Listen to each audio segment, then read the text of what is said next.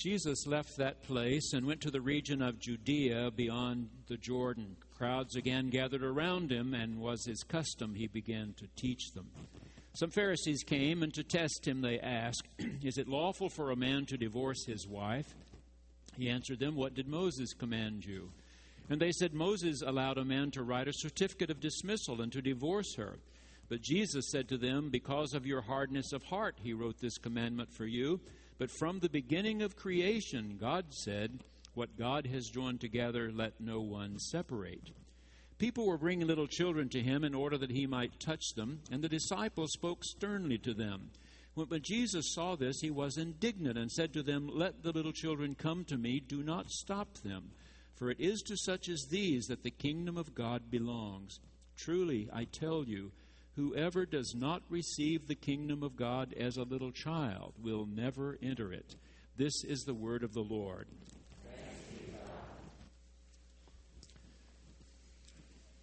6 hours ago, it was 11 o'clock a.m. in London and in Bristol, England. In London, there is a beautiful chapel on City Road that John Wesley had built. Remember that he and Charles were Anglican priests all of their adult life after college and seminary, but they preached, wrote hymns, sang at crossroads and marketplaces outside coal mines, because a bishop had said you cannot preach in the Anglican Church again until you can constrain your enthusiasm. So since the Church of England was the church, they built two places to worship. One was called a chapel and one was called the New Room, the one in Bristol. John ended up the last years of his life, in his 80s, living in an apartment that adjoined the church on City Road. Charles and his family lived in an apartment just a short walk from the New Room in Bristol, and he died there. These two places are very similar. At a time when the altar was usually way back against the wall and you had a lectern on one side and the pulpit on the other, the Wesleys believed that everything should be center-focused, and you sort of gave importance, as it were. The table was sort of on the main level. Then the liturgist was sort of second rung up, if you would, and then the pulpit was halfway between the balcony and the floor, so that those in the balcony were as close to the preacher as were the people seated on the main floor level. Neither room is nearly so large as this one, but the design was similar. So in those two places 6 hours ago, British Methodists were gathering at the table. The very same tables where John and Charles celebrated the sacrament nearly 300 years ago. In small churches, in great cathedrals around the world today, in every one of the 24 time zones, as 11 o'clock comes, there are people who are celebrating the sacrament with you, this long table. Then I open the lection, and here is all this business about divorce on Worldwide Communion Sunday. And I thought, surely our scholars from the Roman Catholic Church, the Episcopal Church, the Eastern Orthodox Church, the Lutherans, the Presbyterians, the Methodists, the Disciples could have done better for this first Sunday in October. But this is the lection from Mark's Gospel. Let's take a look. Number one, Mark says Jesus left that place and went across the Jordan, and that would have been into a territory called in biblical time Perea. Perea was just in the westernmost part of Jordan on the east side of the river, and was ruled over by a tetrarch named Herod Antipas. We are told immediately by Mark, Pharisees came to test him. I read 6 different scholars this week, and all of them said the Pharisees are not asking a question because they're going to change their minds, depending on Jesus' answer, but because they're trying to get him into hot water, as John the Baptizer had been in hot water with this same tetrarch over this same issue. When John the Baptizer spoke out about Herodias and Herod Antipas' marriage, Herodias was married first, remember, to Herod Antipas' brother, and then was divorced, and the second brother married her. All kinds of terrible things going on in the royal palace and family. John the Baptizer spoke out against that, and it ended up costing him his head. So if we can get Jesus to take a stand, maybe we can get rid of him as well. Jesus is speaking into that situation. People ask you questions who already have their minds made up. My third year here, our Barton Clinton Gordy presenter was Dr. William J.A. Power, who had taught me at Perkins School of Theology, SMU. He was a Canadian Anglican who taught all of his adult lifetime after getting his Ph.D. at Perkins School of Theology, Southern Methodist University. His specialty, the Torah, or in Greek, the Pentateuch, the 5 scrolls.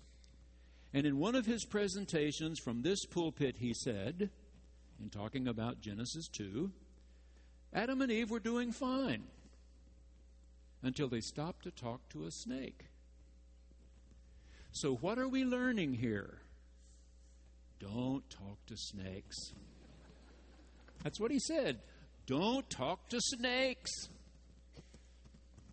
This week somebody asked me what I thought about the latest book in America that says God is dead. I remembered when I was in seminary, a professor at Emory University in Atlanta, Georgia, named Tom Altizer, wrote a book, God is Dead. In America, if you want to write a book that sells, 3 ideas for you. Dieting, cookbook, book about God dying. Either one of those, all 3, they sell well. But that doesn't mean you and I have to read them all. When Tom Altizer wrote his book, it upset so many people in America that he and his book made the cover of Time magazine, I remember. And Methodists were really upset because Emory University is one of ours. A lot of people didn't stop and look to see that Tom Altizer did not teach in the School of Theology. You see, Stephen Hawking is not a theologian, but he's decided didn't need God to create the universe. Okay. So if scientists move into the theologian's field, they should be judged as non-theologian, if you would. And Tom Altizer was teaching in the English department. Nonetheless, he wrote a book, God is Dead, sold a lot of copies, and Methodists wanted to hang him. And I remember our Dr. Albert Outler standing in chapel at Perkins and saying, why do you think so many people are so upset? Because they're afraid Tom Altizer might be right. If you worship regularly, if you talk to God regularly, if you listen to God regularly, you don't need to read the book. You and I made up our minds about that a long time ago, and these people sell a lot of books, but they're not interested in helping you or me. Number 2. Test question. Didn't Moses say you could write a certificate and dismiss her? Well, yes, he did. It's in the book of Deuteronomy, a scroll that really appeared in the time of King Josiah. So what was going on in that period that made that scroll say you can issue a certificate of divorce and dismiss her? It came down to the practice before Deuteronomy was written, and that was that it was a man's world entirely, that 98% or so of the people could not read nor write, so they had to pay very close attention to what was said and heard, and they'd come to understand that one might say something in anger, I hate you, and not really mean it, or in passion, I love you, and not really mean it the next morning. But if you said it 3 times, we're going to take you seriously. Now that was still understood in Jesus' time. When some were leaving Jesus, he asked, will all of you also leave me? Simon Peter said, well, they may all leave you, but not I. I will be there. And Jesus said, Simon, you don't know what you're talking about. Before the rooster crows to start tomorrow, you will deny me 3 times. want. Oh, yes, you will.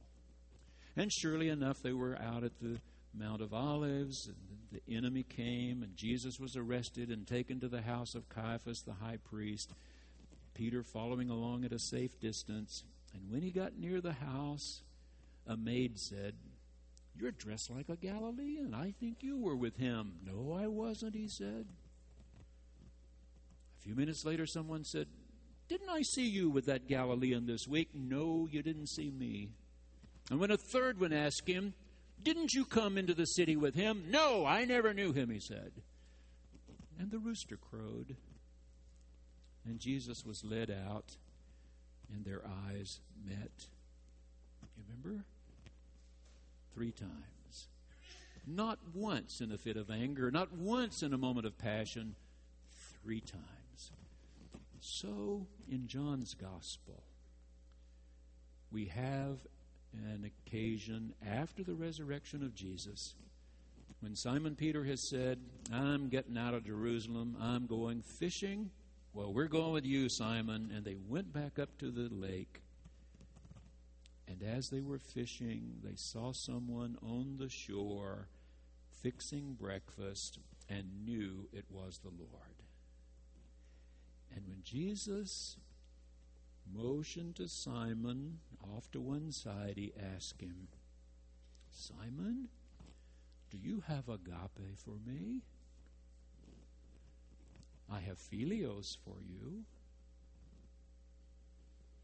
"Simon, do you have agape for me? I have philios for you." "Simon, do you really have philios for me?" "Lord, you know everything. You knew me before. You must know me now. I do have philios for you." You know what he's asking him? "Simon, do you have agape for me? This is not a feeling. This is a decision of the mind. Will you put yourself out for me? I'll be your friend." "Do you have agape for me? Will you put yourself out for me, Simon? I'll be your friend." "Will you really be my friend?" "I will." "Okay. Feed my sheep." How many times did he ask him? 3. 3 times. In the time of Deuteronomy, it was a man's world. And all a man had to say to the wife was, "This is the 3rd day you burned the bread. I divorce you, I divorce you, I divorce you," and she had to pack up and get out. And a single woman with no man to fend for her was absolutely helpless. A woman out by herself was assumed to be a prostitute and fair game for anybody and everybody. So she would have to go over the nearest sand dune to a watering hole and take up with somebody else, only to have the husband decide 4 or 5 hours later, "Well, you know, she did some things fairly well. Go riding after her. Blood was spilled all over the desert." So Deuteronomy says, "Look, this 3 times business has got to go. Write it out and hand it to her so she can begin her life again." Hand it to her. But he did this, Jesus said, because your heart was hard. What God had in mind, and this is number 3, is that one man would marry one woman, and she him, and they would be bound together for the rest of their lives. That's what God had in mind. Doesn't mean divorce is an unpardonable sin. There are lots of things God had in mind that we didn't get done. Last year, one of my former professors died, Dr. Frederick Carney. He lived to be 84. He taught moral theology in seminary. That always seemed a strange name to me. Did that mean all other theology was immoral? You know. We had a course in practical theology, which had to do with how do you do communion, how do you do a wedding, how do you do a funeral, how do you administer a church, which I thought must mean all other theology is impractical, Anyway, it was called moral theology, and it meant Dr. Carney taught right from wrong. How does one know right from wrong? How does one do the ethical thing? And I remember in one of his classes, he kept demanding that we go through the Ten Commandments one by one and put the negative statements into positive language. Okay? What that means is, thou shalt not kill. How do you put that in positive language? And Dr. Carney wanted you to come up with something like this. Thou shalt love and cherish life. Love and cherish life, not only yours, but the life of the other as well. Thou shalt not steal. And he wanted you to come to some answer like this. Thou shalt honor ownership. That our communities get along better when we honor the other's ownership of a house, a car, a wife, a husband. We honor. Thou shalt not lie. Thou shalt love and honor truth. Love and honor truth. Thou shalt not commit adultery. Positively stated is, you should honor your commitments. I stood on a rainy night, tornado warnings out, thunder, hail, and lightning, and said to Gail, shopping days are over for me. I've had time to date tall ones and short ones and round ones and thin ones. I want you. And she said, I'm ready to quit shopping myself. And as little as we had to offer the other, we said we would offer it the rest of our lives. That's what we said. And that's what God had in mind, I believe. That one honors one's commitments. If you enjoy them when they're young and pretty and firm, when they get older, you're supposed to hang in there together. Together. Every time one of us has a checkup now and we get good results, we hug and say, well, we stepped over that snake one more time. Little things so far crop up all the time, but we've stepped over that big snake so far. Thou shalt honor commitments. Commitments. Let's move to number 4. They were bringing little children to him, and the disciples rebuked them. Get those kids out of here. And the only time in Mark's gospel that he speaks of Jesus as being indignant, he can't believe what he's hearing.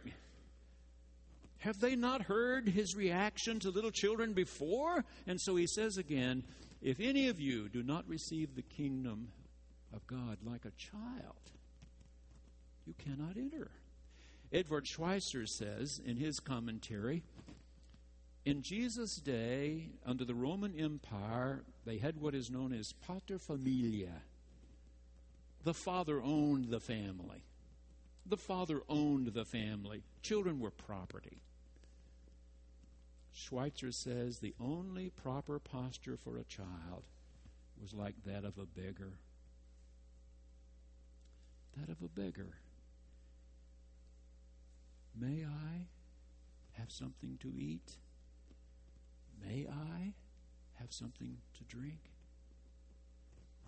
In the communion service, one of my classes years ago debated, do we always hold our hands to receive communion? What about the words take and eat, take and drink? I think what's being said is what Dr. Tankersley read to us a few minutes ago. I knock at the door. if you will open the door, I will come in.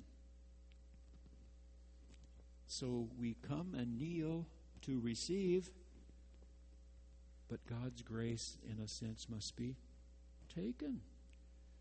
Will you extend the hand? Extend the hand? Dr. Brandon Scott reminds us in his latest book that the kingdom, re-imaging the kingdom of God, is remembering that Jesus most often called God Abba. I told you I was out at the Zara campus having lunch about 3 years ago. There was a Jewish man on either side of me, and one sort of leaned over while we were eating our salads and said to the other, "Do you hear that story about the kid running through the house saying, 'Abba, Abba'?" I didn't hear the rest of the story. I didn't realize this word is still used among Jewish families. Abba means papa, daddy. It's a term of endearment, affection. Jesus called God Abba, Abba, and then he told us what this heavenly Abba is like. It's like a man who had 2 sons. One of them came to him one day and said, "I wish you were dead and I had my inheritance now." And the father, who realized that if he gave up part of his property, he and the whole family became vulnerable, he did it anyway. That son wasted everything.